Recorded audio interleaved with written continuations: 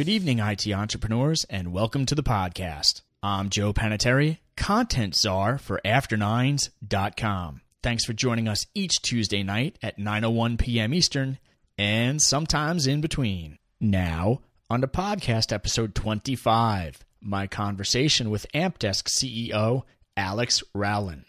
We discuss the rapidly evolving digital media landscape and Alex's 20-plus year experience building companies and his changing views on when and how to raise money. Alex, thanks for joining the program. Joe, great to be here. Thank you so much. Hey, let's start with your current startup, Ampdesk. What inspired this launch and what's your focus? Sure. So Ampdesk is basically in the media trading business. We buy and sell digital media across multiple different channels. So this includes display and in-stream video advertising on both mobile and web. And what that basically means is when you see an ad in front of a video or you see a rectangular ad on your iPhone or iPad or on your computer, we are involved in the business of either buying or selling that inventory on behalf of advertisers and publishers. Okay. And now is this an automated system or a labor-intensive system? I think I can guess the answer, but you tell me. It's pretty automated. Basically what happens is the entire market is shifting from one in which media was largely traded the same way that TV has been traded, magazines, newspapers, and the like. And that is that people would sit down, negotiate a price for that inventory, and they would book a sale of that inventory typically months in advance of that inventory actually getting delivered. And the revolution that's going on right now is all about audience data and the idea that brands want to, instead of buying a large block of inventory and hoping that their target audience is in that block, they're looking to identify very specific audience members and only target their advertising around those specific audience members. So they're looking to be much more targeted and efficient about how they spend their money. And to do that, you need machines. Machines are very, very good at compiling and processing lots and lots of data and making decisions very, very quickly. So in this new environment, rather than booking that media spend months in advance, often they're buying those individual impressions within milliseconds of those impressions appearing on the page. So it sounds like you're heavy into sort of business intelligence and analytics to make everything flow in the right direction for each company involved. Well, data is really the underlying currency that powers the ecosystem, right? It used to be, well, you're on ESPN.com, so you have a certain amount of value because there's an assumption about the audience that's on ESPN. But there's all sorts of different people that go to ESPN, and they all have different values to different advertisers. So this is all about big data and being able to make some very specific assessments as to what is the relative value of impressions based upon that underlying currency, which is consumer information. Okay. Hey, listen, anything that involves big data and or this types of analytics and business intelligence and machine to machine, as you mentioned, I would imagine that is pretty intensive in terms of the type of expertise you need on board, which leads me to my next question. Are you guys bootstrapping this effort, or are you raising some seed money? How are you funding the initiative? Well, luckily enough, I've made some money in prior ventures, so I was able to actually provide the financing for this business to get off the ground. So I'm not sure if you call that bootstrapping. We did actually need some cash to get the business started. But one of the nice things about media is that these businesses tend to cash flow fairly aggressively and produce revenue very quickly. So the business has grown dramatically over the last year. We started the business back in May of 2014, and in this past 9 months, we've the business is profitable and growing at a pretty good clip. So, that's not always the opportunity. It's tough sometimes for first-time entrepreneurs to have that kind of cash to do it. Sure. But my general statement would be that part of what's going on right now, broadly speaking, in technology, is the dramatic reduction in cost to start a business. Back when I first started companies back in the mid-'90s, you literally needed millions or tens of millions of dollars to build software and to get it to a condition that you could release it to the marketplace. And plus you needed all the underlying infrastructure upon which to write and test the software. It was incredibly expensive, incredibly time-consuming, and it created a situation in which companies would have to go out and raise millions of dollars to even get to a commercial release of the software before they could even start to market it. And I think that's really changed. I think what you're seeing now is so much of that infrastructure is in place, and so much of the software can be written much more easily. A lot of the individual components you need to build these systems are already kind of off the shelf, and you can modify them to your requirements. So I'd say one of the big things is, while this required a little bit of cash and we got the business off the ground, certainly wasn't in the millions of dollars. And I'd recommend that any entrepreneur looking to get a business going, the first thing is not to go out and raise cash.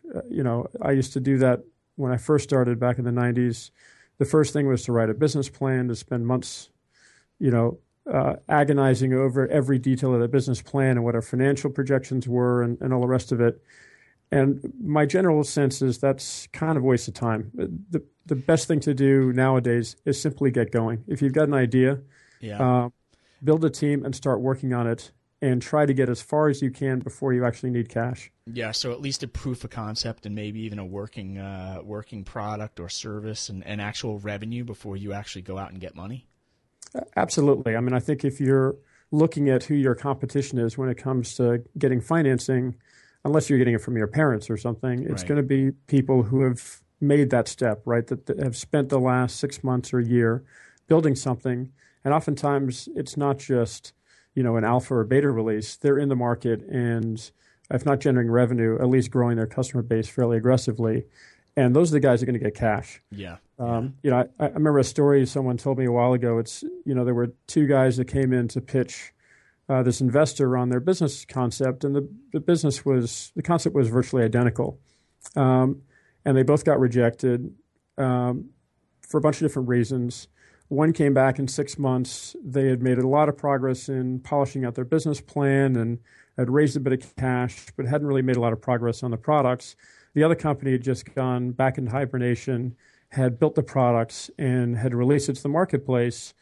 And who's the one that got financing, right? It wasn't the company that had raised a bit of money and improved their business plan. It was the one that was in the marketplace with the product. Yeah. So I think that's true today more than ever. Yeah, it really is. And what's interesting is it's true across all verticals, thanks to the cloud and et cetera.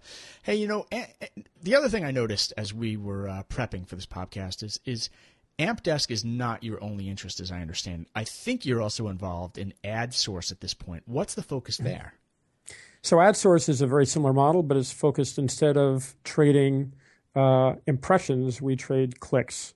So in advertising, there's kind of three major modalities. There's impression-based advertising, which is, again, display, video, things that are based upon creating a brand impression with a consumer. Mm-hmm. There's another form, which is what I consider cost per action or cost per lead. It's about advertising and generating a specific type of action.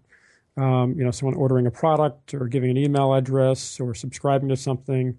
That's an action-based campaign. But what Google and Facebook and some of the largest publishing platforms in the market are doing is they sell clicks, right? They are CPC platforms. So whereas Ampdesk is focused on acting in a capacity of trading impressions, AdSource trades in clicks. Right. Okay. So Ampdesk and AdSource. Here's a question for you.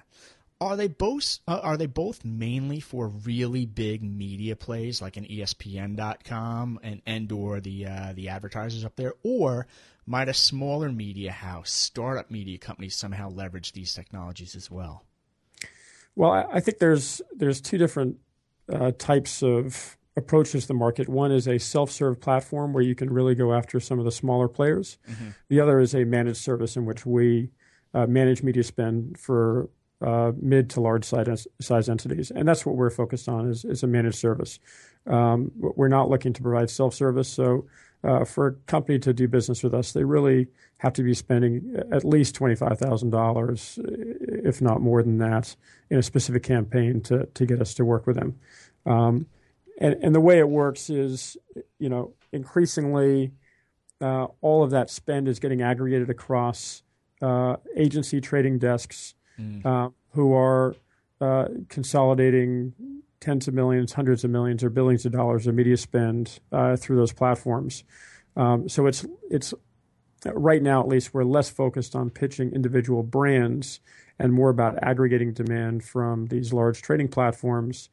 And again, even on the supply side, what is happening increasingly is that all of these different publishers are simply enabling their inventory to be traded programmatically or machine to machine.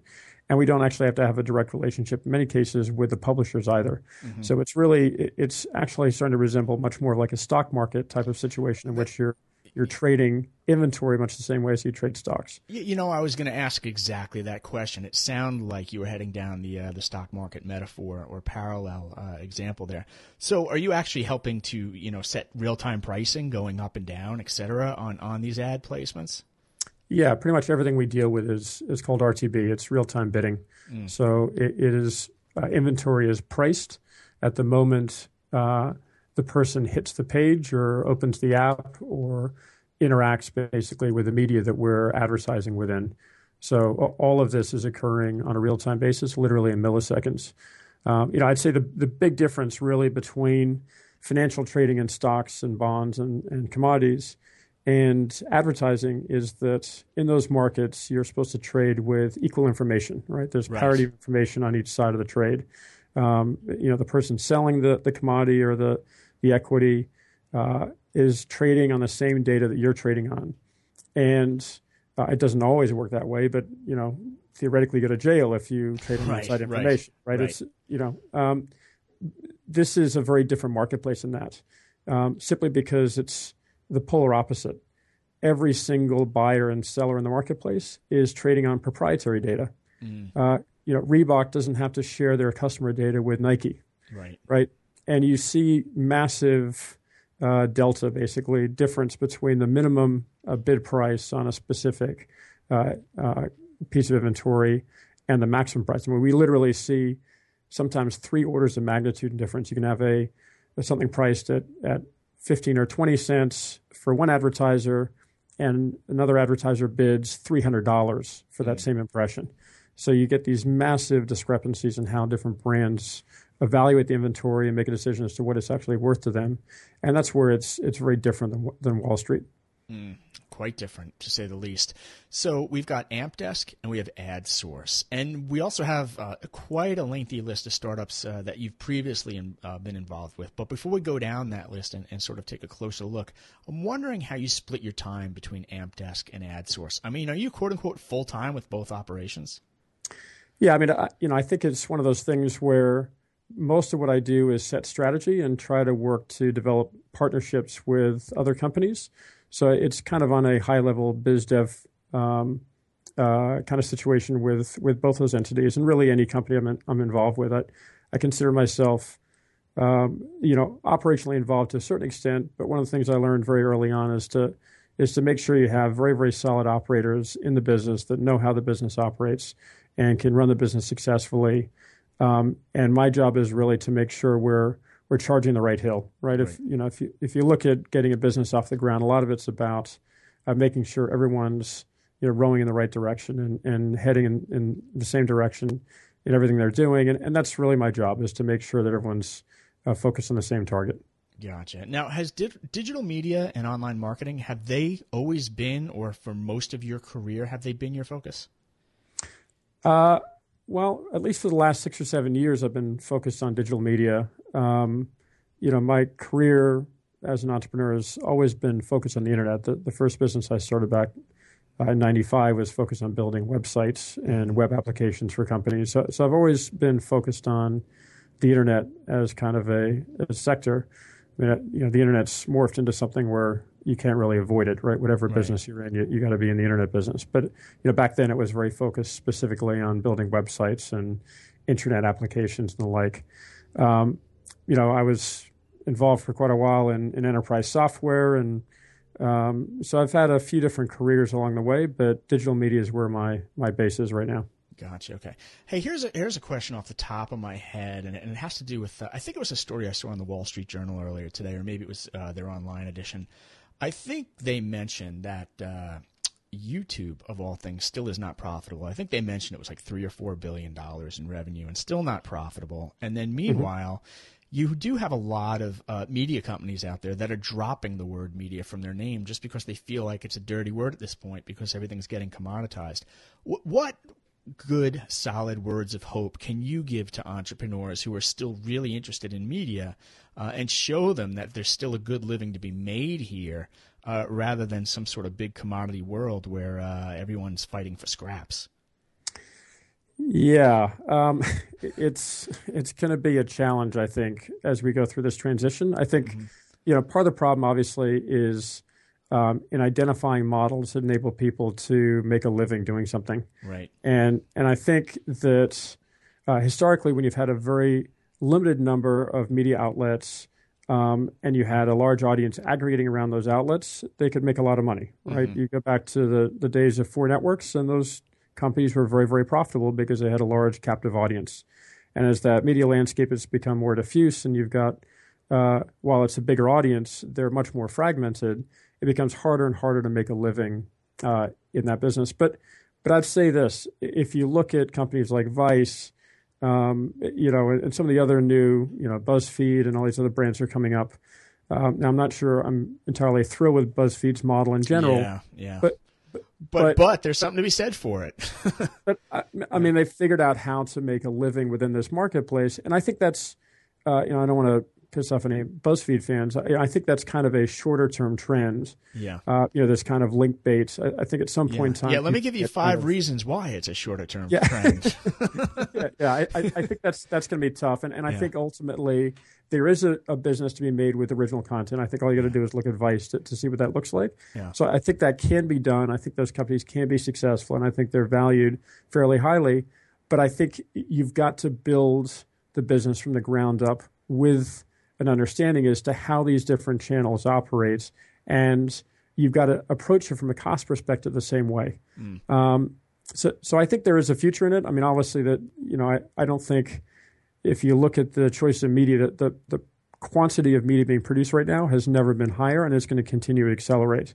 And that's before you even have, you can have increasingly number machines basically producing content and the like. So the quantity of content is going to continue to increase. The cost of production necessarily on a lot of it has to decrease in order to remain profitable, and it will be much more difficult to make a living. But I think it's certainly not impossible, and I think it's I think out of these types of chaotic environments, sometimes emerge real winners and new brands that become very, very popular. Hey, without a doubt. Some of my favorite brands in IT media, by the way, didn't exist 5, 6, 7 years ago. Some of those older brands still do exist, and they've evolved. But I hear you. I do think anytime there's chaos in a market, opportunity always emerges. You just have to be really focus like a laser and really look for the opportunities. So, totally agree. Yeah. Hey, scrolling down sort of your resume and your track record, you've been involved in multiple startups. Without getting into the dollar to dollar details, did any of those startups actually raise money, and what were your experiences there? Good experiences, bad experience, any lessons learned? Yeah, definitely. I mean, like I said, back in the 90s when I started my first businesses, my focus initially was always on raising cash. It was going out to friends and family and getting a couple $100,000 together to get the idea off the ground, and then raising more money and completely rewriting the software, and then raising more money and trying to get to. I mean, it was kind of to me a fairly standard process that I repeated over and over again. I think what really changed for me is in the last kind of 6 or 7 years, where I decided instead of focusing all my sales efforts on going out and selling investors to raise money, I should instead focus on just selling clients and making money and generating revenue. And I think the one lesson out of that is that this is not true for all markets, right? There's certainly, I think, home run ideas that don't have an immediate revenue opportunity. They're all about creating a large audience, where this may not be true. But generally speaking, cash is king. And if you are unable to produce revenue quickly for a business, you got to be out there raising money, and raising money is a non-trivial exercise. I mean, everyone hears about these companies raising very large sums of money. One, that's very, very rare. It's more rare than people realize, and it's enormously difficult to do. I mean, most of those guys raising money is because they've had a successful exit in the past, and those investors are coming back to reinvest in a proven quantity. The average person going out and raising money will find it far more difficult. Whatever the people say about how easy it is to raise money right now, they'll find it enormously difficult to raise that cash, and often if they have failed to demonstrate a low-risk proposition for the investor is going to take a very, very large portion of the company. Right. So I mean, investors invest based upon a combination of greed and fear, and your job is always to maximize the greed quotient while minimizing their fear. And the more progress you can make towards achieving the objectives of the business and making commercial gains in the business, the more you're going to minimize their fear and have them have the feeling that you are an operator and know how to run a business and build a business. So my overlying, kind of piece of advice for people is get as far as you possibly can, whether it takes eating ramen noodles for a year, whatever you got to do, get as far as possible you can with a business. And I don't mean writing business plans and doing complex financial models and all of that stuff. I mean, I think you should have a basic understanding of what the business does. But whatever you think you're going to do is not what you'll actually do once you start building something. Yeah. And the faster you can get to a point of building something and making progress, people will come to you. The easiest way to raise money is when people come to you and say, you're making so much progress, how do I get involved and give you cash? That's the situation you ideally want to be in. If you're going out every day and spending all your time pitching investors, you're not spending that time building the business. And to me, that was the number one realization. I switched from doing that to simply focusing on selling clients. And within 6 months, we were profitable and generating enough revenue to make a living and to start to invest in things like technology and building products. And we had all the leverage in the world. By the time we wanted to go raise money, it was frankly a much easier process, right? Yeah. We could say, I mean, you had something tangible to show these potential investors. Exactly, and everyone loves revenue, right? I mean, it's great to have. There's definitely consumer applications where you can have a very large user base, and you're going to monetize that at some point in time in the future, and that's great. If you can explode a user base, fantastic. But nothing speaks quite so loudly as revenue and profit. Right. It makes all the difference in the world in terms of your leverage, and rather than giving up ultimately 70 or 80% of your company to outside investors to achieve your goal. If you're producing revenue and profits, sometimes you can get by with only giving out 20 or 30% ultimately. It's just a radically different kind of leverage position. Yeah.